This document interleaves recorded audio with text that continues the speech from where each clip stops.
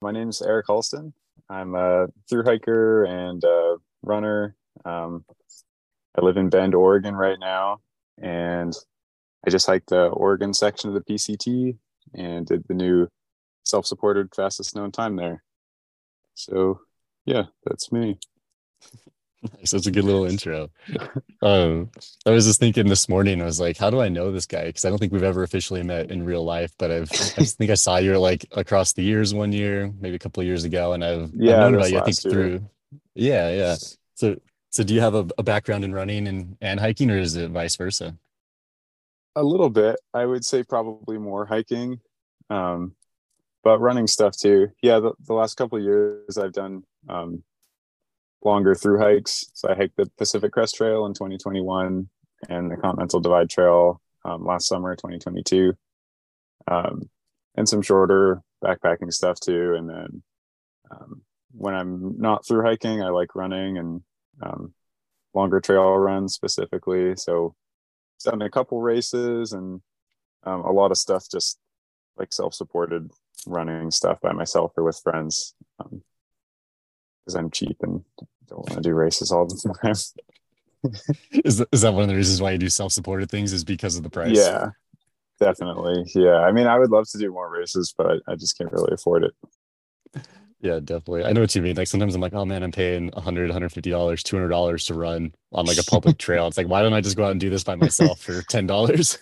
Yeah. And it's definitely worth it sometimes. Like, like once or twice a year for me is a good amount, a good number of times to do a race because I really like the race environment and it's fun, like being around other people doing the same thing and having that competition added to it and all that stuff definitely makes it a more full experience. But there's a lot to be said too about just doing something by yourself um, in the mountains or in the woods. Definitely. Let's talk a little bit about that. And like, because I feel like a lot of people like they get really amped up and motivated. Like they'll sign up for a race, for example, just to like stay on track and in focus for like whatever their training is. But like Mm-hmm. there's so many differences. And like I personally like I love doing solo adventures. I think it's fun to like plan something and then try to like make it happen. But then also Mm-hmm. racing is fun too. But it's a very different like environment, especially at the start line, at least for me, where I feel like really nervous at the start, but then like at a for an FKT, not so much. So like Yeah. what are those differences that you like and dislike about racing and like say doing an FKT? Yeah, the nerves is definitely a weird one where I remember telling Krista, my girlfriend, that like the night before I started the Oregon PCT this summer, I was telling her like, man, like I don't it's weird. I don't feel nervous, but I know if this were the night before like a 50K, I would be like shaking just because maybe it's just like social anxiety more than anything of just like being a part of a group all doing something. But I don't know, there's definitely more nerves when it's a race. Like it feels, I don't know, I guess it tricks you into thinking it's like now it's really serious. Um, Even if you try to treat the FKT seriously, also, your brain just doesn't believe it, I guess. I don't know. Um, but other differences, I mean, the people is the main thing about being in a race that makes it so fun. Like getting to meet cool people and um, getting to race other people directly and having aid stations obviously just practically is really nice um, and just like making an event out of it, like feeling like I'm actually signed up for this specific event and I'm going to do this thing feels more tangible than just like planning your own trip, your own adventure. um, but it usually feels like a more raw experience for me doing something by myself that's not an organized event. Like feels a little bit more like you're connected to exactly what you're doing. There's less distractions, um, but you're alone a lot more, and you get lonely more easily. At least I do, um, and that's always one of the big difficulties is just being by yourself doing it. So yeah, it's pros and cons. Like it's exciting to be doing something where you're self-reliant and taking care of everything by yourself. Um, but at the same time, you miss having that connection. You miss people being around. You miss having help. So it's nice to go back and forth, I think. for me. Yeah, I agree. Like, there's definitely a lot of differences there. And it's like, it's not like one is bad and one is good. It's like they can both be awesome in their own ways. But then I guess Hmm. they also have like, not, this sounds weird to say, but like negative things their own ways too. None of those things are negative, but just differences, I guess. And Yeah, it's so, yeah. I mean, it can be negative. It feels Yeah, I negative guess, sometimes. I guess being alone in your own head, suffering in the wilderness Yeah, somewhere with no communication could be pretty negative. yeah. You'd be like, "Wow, I really wish my friends were here. That would be better." Yeah, I wish I had somebody to complain to, right? Yeah, yeah, That's how I always feel in FKTs and just like long attempts on things. It's like, oh man, like I wish somebody could hear just or was here just to hear me complain, even though it doesn't help, but it just feels better. yeah, yeah, yeah.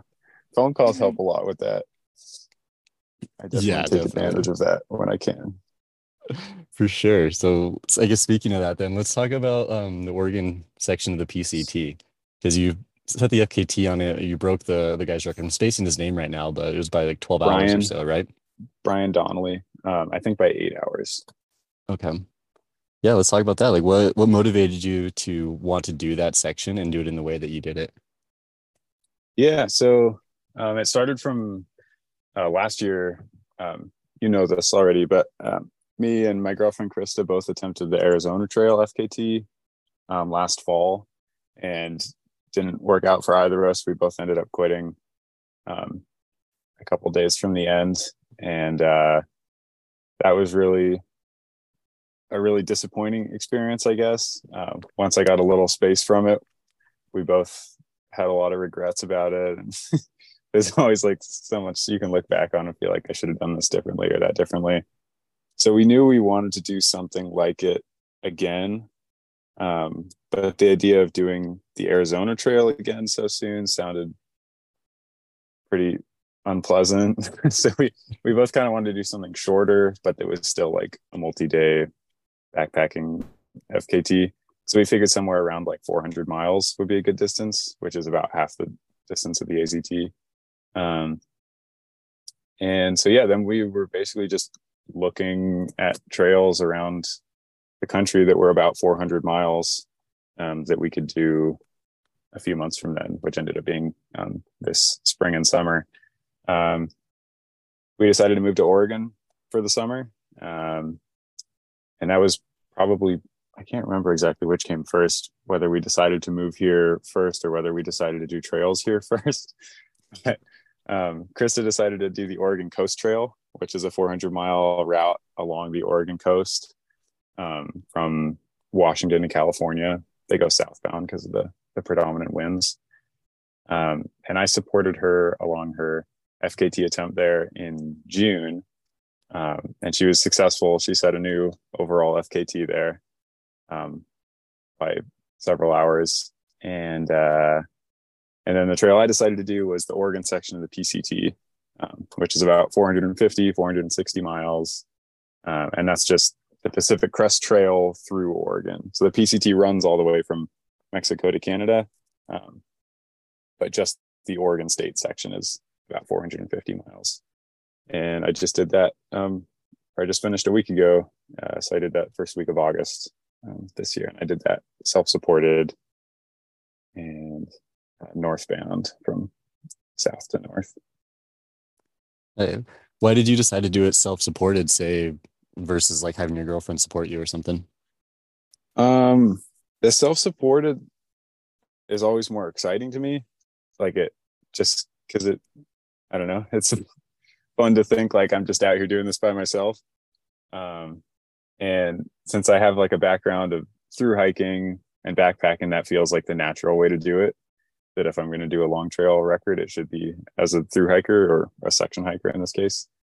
Um, that's how we both attempted the Arizona Trail last year, and then this spring, I ran the Maricopa Loop or the Maricopa Trail around Phoenix, which I don't know if you've heard of it. It's not super popular.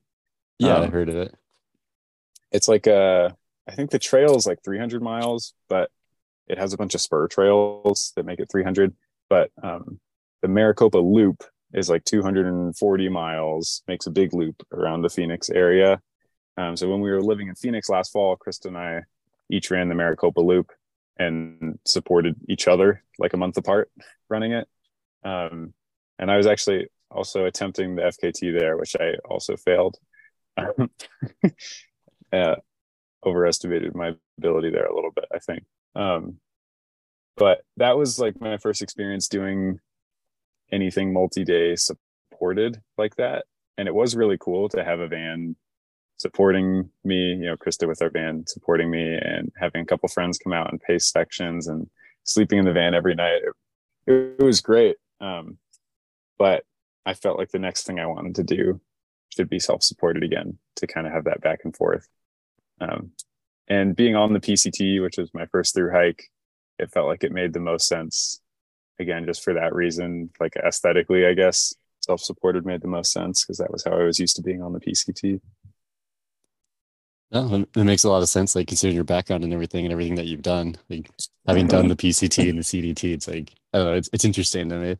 Um, like you mentioned, you having failed a few times doing things like the Yeah. Maricopa Loop and other things. Like I want to talk about that because I think like a lot of people look at failure as like always like this bad thing. Like, okay, I just failed. Like maybe I talked about something and I didn't accomplish it or whatever, and then it's like I don't know, end of the world for them for a long time. They just don't feel like I don't know, whatever, they can do anything. But like it sounds like Mm-hmm. you've learned a lot from one being successful, like having successful through hikes, but then also from failing. So like what do you think the value is in like trying really hard things that you may or may not accomplish? Like it's not a guaranteed win, for example. Yeah. Well, I think that's kind of the whole point of doing anything like this. The Oregon piece. Another reason I picked the Oregon PCT is because Brian's time on it was a time that I didn't know if I could do. He had, I think, a pretty respectable time up. It had stood since 2013, and that time was like intimidating to me. So that was part of why I wanted to do it. Same with the Arizona Trail.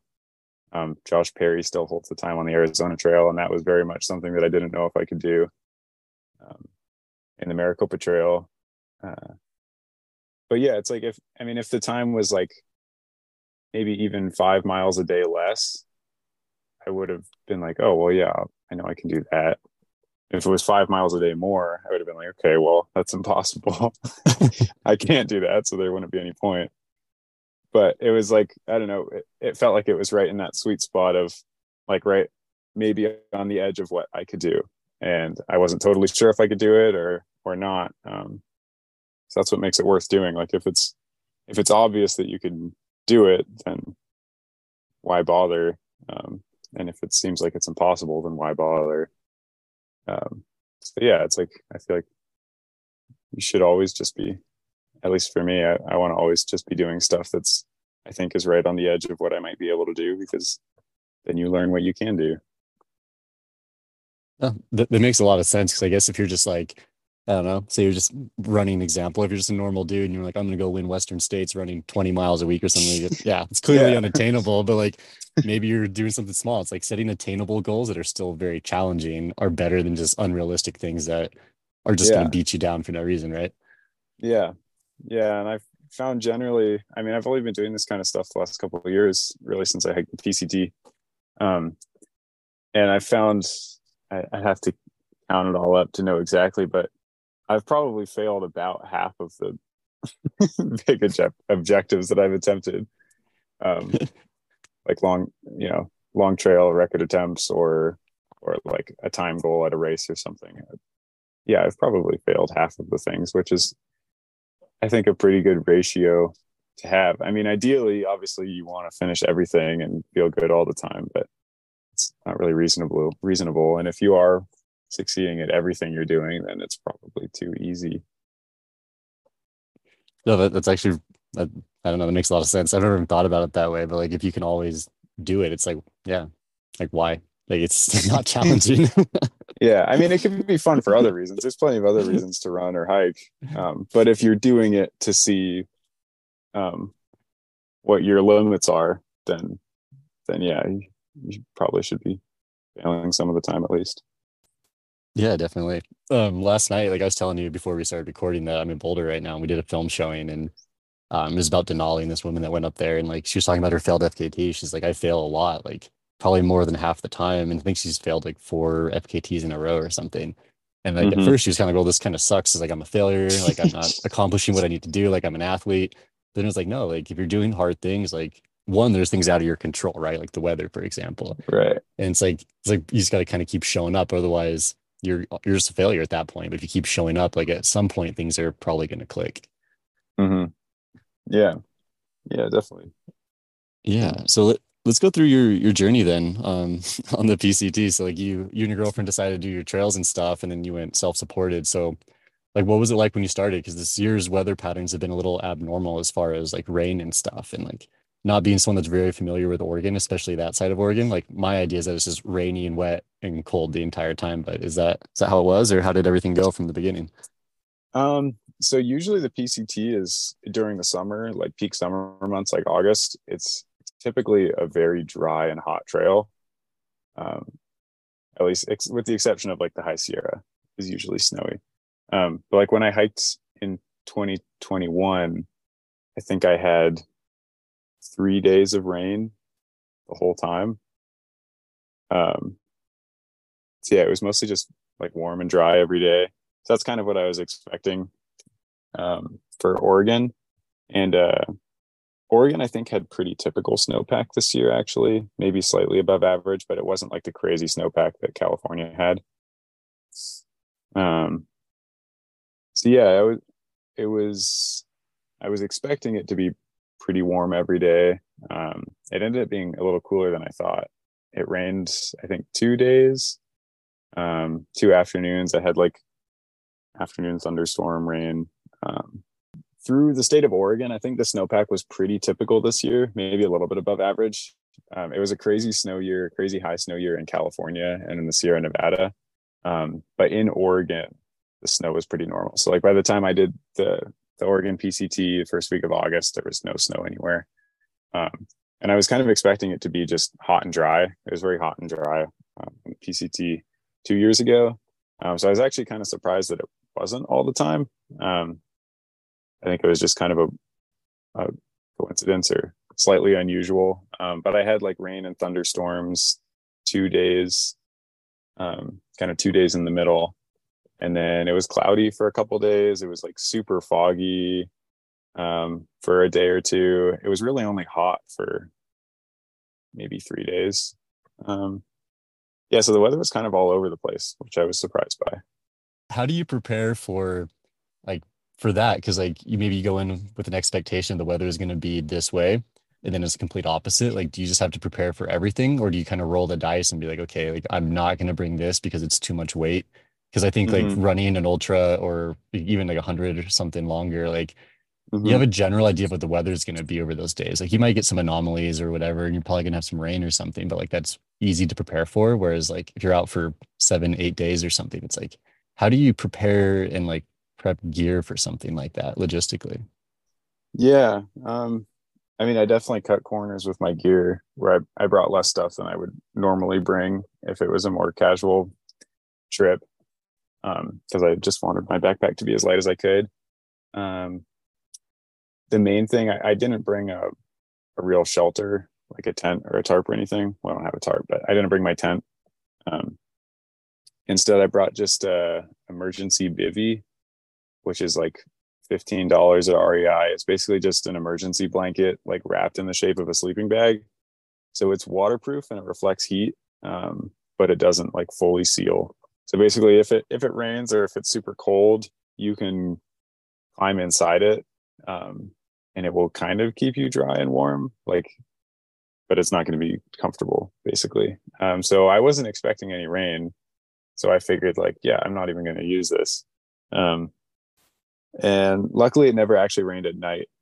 So every time it rained, or the 2 times it really rained, it was just during the afternoon, and then it dried out enough by the time the sun went down that I wasn't really worried about rain. There was one night where it looked like it was going to rain, so I slept in my emergency bivy. I had a sleeping bag also, so every night I just slept in my sleeping bag on the ground um, with my little foam pad.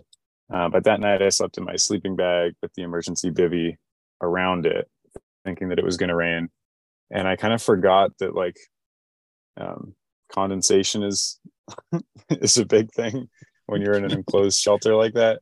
So it didn't end up raining. I slept in it all night, but I woke up just like soaking wet because I've just been breathing in this foil bag all night, and my sleeping bag was soaked, and my clothes were wet. And it didn't even rain, so I felt kind of stupid for that one. I should have just slept without it, and I would have been dry. But anyway, it worked out okay.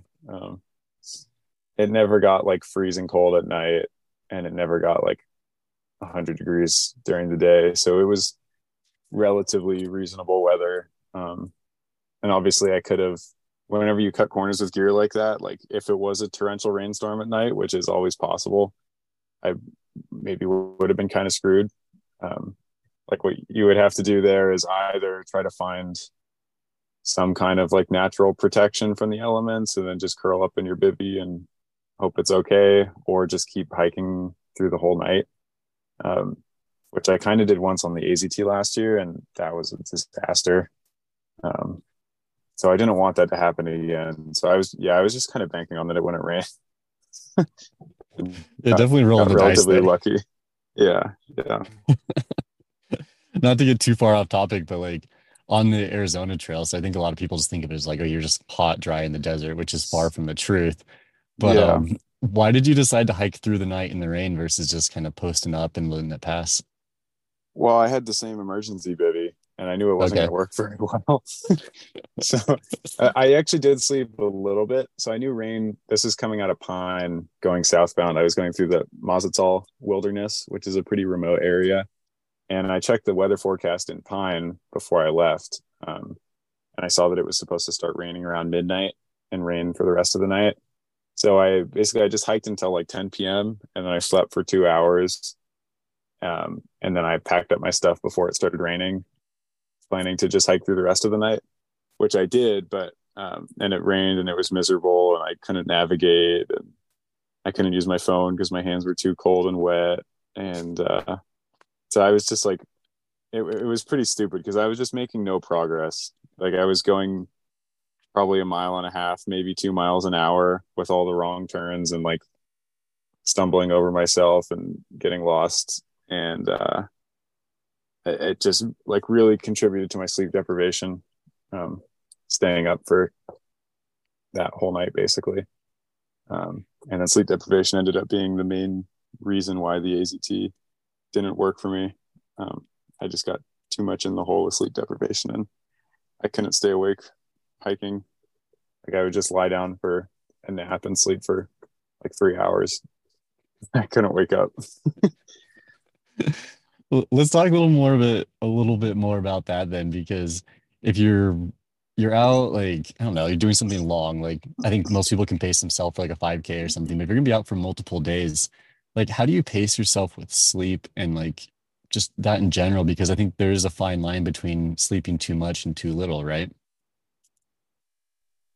Yeah, definitely. The AZT was the first really like multi-day FKT attempt I've done, so I didn't really know what I was doing. I mean, I knew I wanted to sleep every night because it's like it takes like 2 weeks or longer. So um, I knew I needed to sleep every night, but I didn't know how long I needed to sleep for.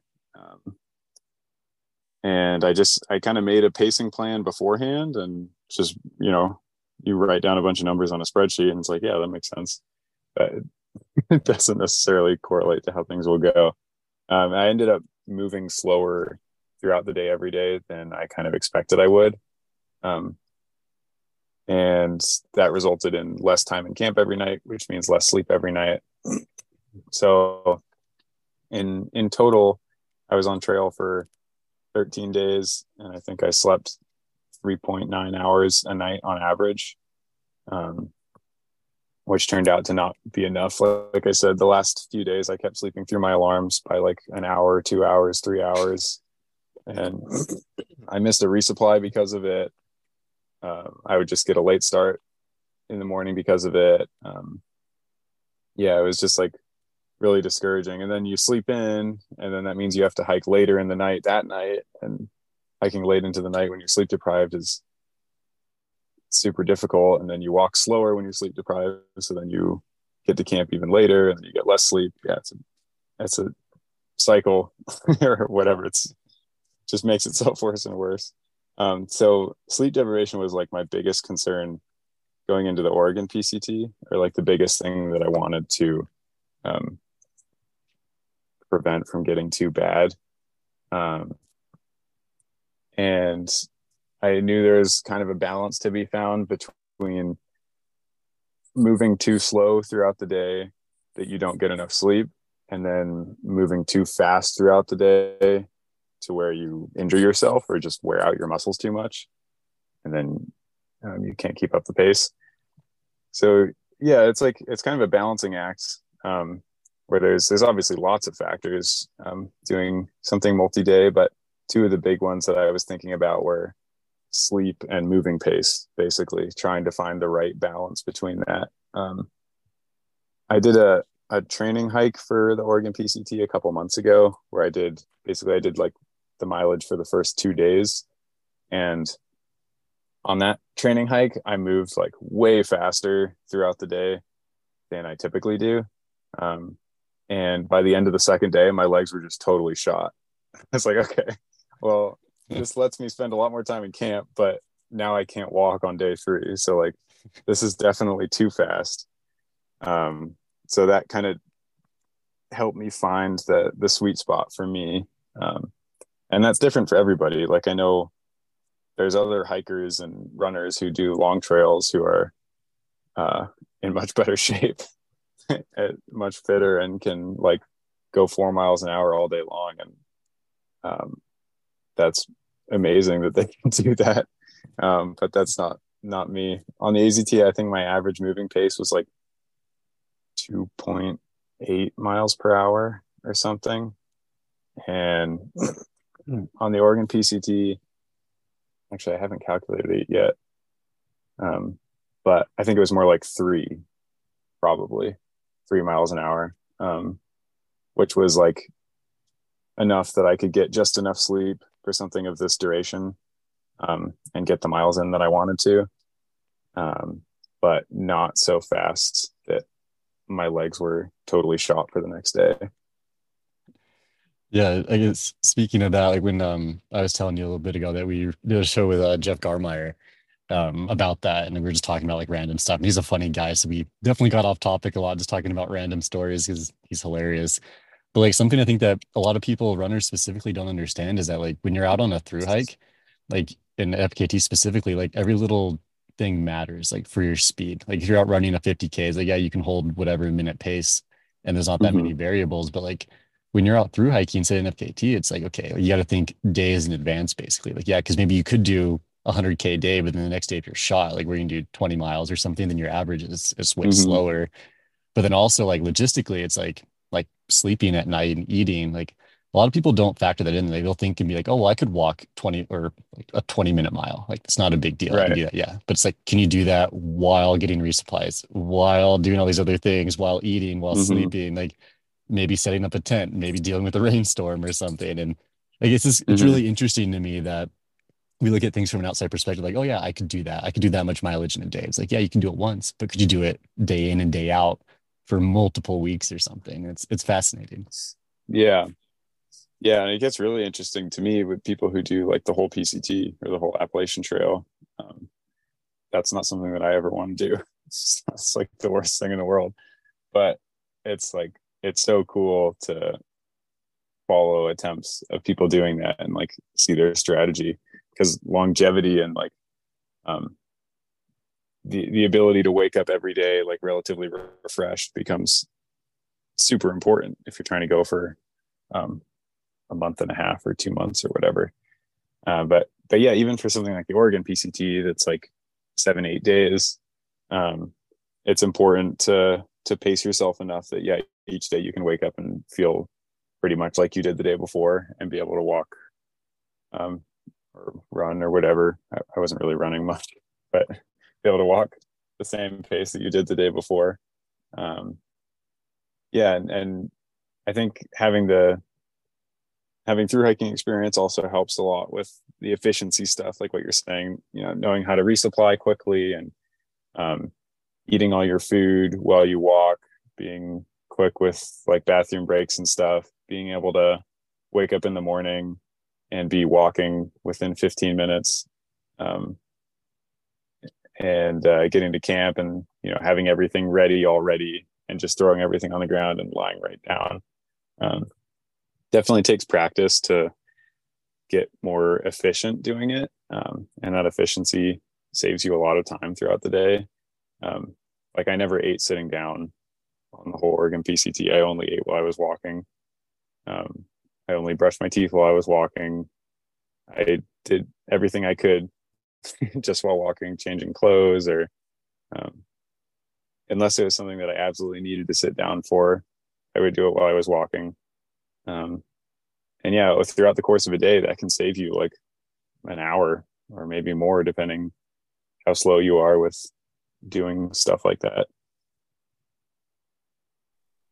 Definitely. I've noticed that like on my like through hikes that I've never successfully done any like long through hike like that anyways, as far as you have. But like it's interesting like how much time can get sucked in the morning. Like you wake up and it's like, oh well, I'm gonna do this, I'm gonna do that. And it's like you look at your watch, you're like, why did I even wake up at 4:30? Because now it's 6:30 and I'm still laying here on Right. my pad or something.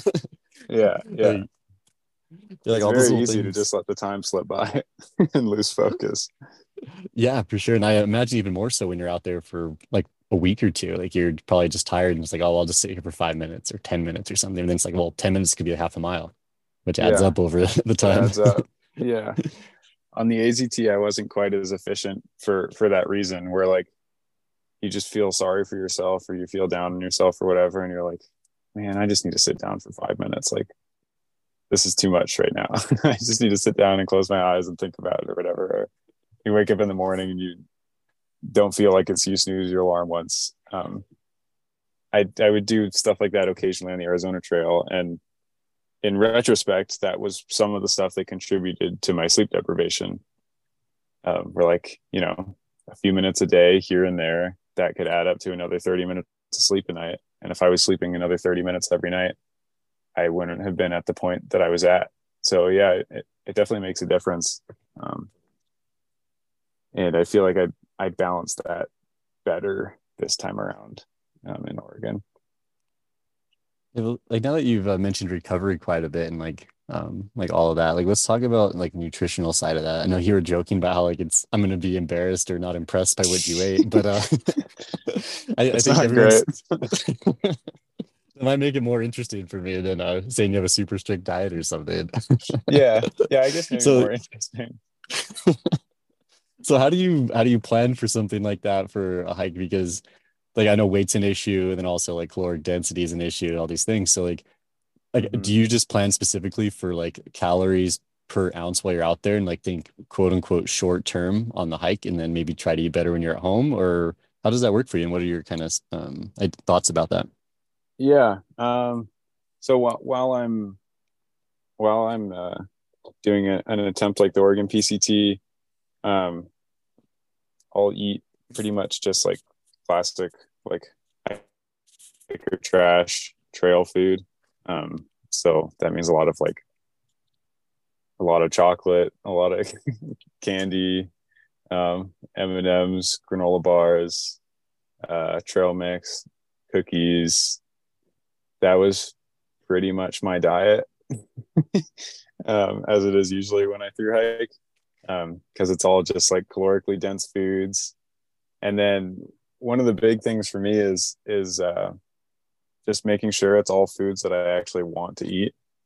Um, because if I just have, if I have a food bag full of food that's healthier, or maybe even more calorically dense, but it all just looks disgusting, I'm just not going to eat it, and then I'm going to go hungry. And when you're burning a lot of calories every day, it's more important, I think, just to eat as much as possible than it is to think in that much deep depth about what you're actually consuming. Um, this definitely isn't healthy, but doing this in general is not healthy. So yeah, I think it just kind of goes along with um, the whole thing that you're kind of beating your body up doing this stupid thing, and you're eating ridiculous foods while you do it. Um, yeah, at least that's how I think about it. I'm just like, what brand of cookies am I going to want to eat on day 5? And I'll just buy a lot of those cookies, and then yeah. That's pretty much it. That makes a lot of sense though. Like it sounds kind of ridiculous, but it's like if you're gonna have like I don't know like a salad or something, and that obviously it's not gonna happen, but like something like that, you're just like I don't want to eat this, and you just kind of start bonking, I guess, slowly over time. But Yeah, if it if it's actually something you want to eat, then you're gonna fuel yourself in a way. yeah, yeah. So that, yeah, my goal at least doing this stuff is to just try to get calorically dense foods that are that make me uh, want to eat them. And then there's Yeah. also an added thing of like if you have foods you like, they make you happy, and if you're happy, then you're gonna perform better. So I'm like, oh, it makes me smile that I know I have Oreos in my backpack, and so that helps with morale a little bit too. Oh, definitely. That makes a lot of sense. Like, I don't know. It's funny. I guess it's funny to me how like something so small, like an Oreo, could be like, okay, this Mm-hmm. is the greatest thing on the planet, and totally like change your mood versus like, oh, I'm gonna have some like, I don't know, whatever crap that I don't want to eat and never want to eat. Right. Yeah. Yeah. Yeah. So I So don't know. I mean, there's definitely improvements I could make to the nutrition stuff. Um, at least for the time being, I don't think about it too much, I guess. yeah, no, I get that, and I think like I guess my personal thoughts about it are like if you're doing an attempt on something, it's like say you're running, like having gels, like yeah, they're not like a health food by any means. Like it's just Hmm. straight sugar, glucose basically like to your blood, but like you're not eating those every day, all day. Like I'm not having a Hmm. breakfast of gels, and I'm making assumptions here, but I'm assuming you're Yeah, not on yeah. a normal day eating Oreos for breakfast with like a Coke or something. Occasionally. I mean, not Occasionally, usually, but no judgment, but not that's usually. Usually I'll have some cereal, something a little more reasonable, banana. something slightly healthier than an Oreo. Yeah. I don't know. I find nutrition fascinating because like I was saying, we spoke with Jeff Garmeyer about his nutrition, and like yeah, it's not like what a lot of people consider healthy all the time, but it's like yeah, like sometimes you just got to eat, and like if you're not eating, you're gonna just bonk. If you're out in the middle of the wilderness somewhere and you're not eating food, and you just like have a meltdown because of that, like that's like a liability to you and to other people. Hmm. Yeah. Yeah, definitely. You need to keep eating. Yeah, Yeah. and I guess like I don't know, like I might bore you with like nutrition talk, but I think No, we I, always I'm like I'm kind of interested in nutrition, even if I don't like follow anybody's advice about it. It's fun to learn about.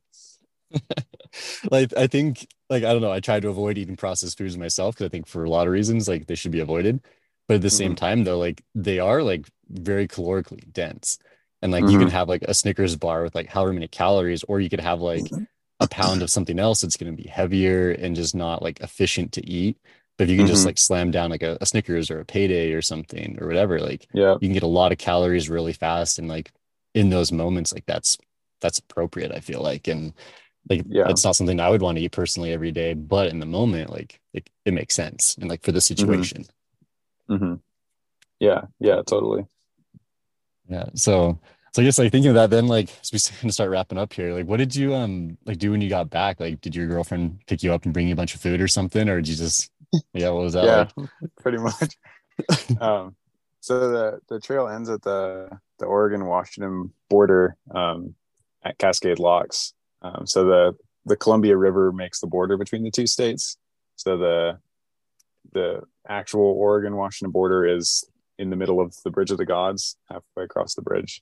Mhm. So yeah, basically on uh, when I finished, I got to the town of Cascade Locks and walked over to the Bridge of the Gods, and Krista, my girlfriend, met me there, and we walked halfway across together to the Welcome to Washington sign, and that was the end. And then we walked back to the car, and she had a pizza and a pint of Ben and Jerry's ready, and I devoured that. It was very good. I'd been thinking about that for a long time. Um, and yeah, over the last few days, I've just been eating a lot and trying to sleep a lot. Um, and yeah, just mostly trying to relax and stay off my feet. Yeah, definitely. Like hey, speaking of your feet, how'd your feet do? Did you wear I think I saw you wearing Not Altras or good. something? Yeah, I wear What's ultras. tell me I more don't about think it's that. the ultras' fault necessarily.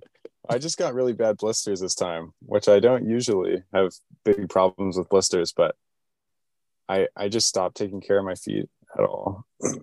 And I should have kind of expected it. But yeah, I didn't look at my feet for like 3 or 4 days. I would sleep barefoot, and then when I wake up in the morning, I would just put my socks on without looking at my feet because I didn't want to know. And then I'd get to camp at night, and I'd take my shoes and socks off and put them in my sleeping bag and not look at them.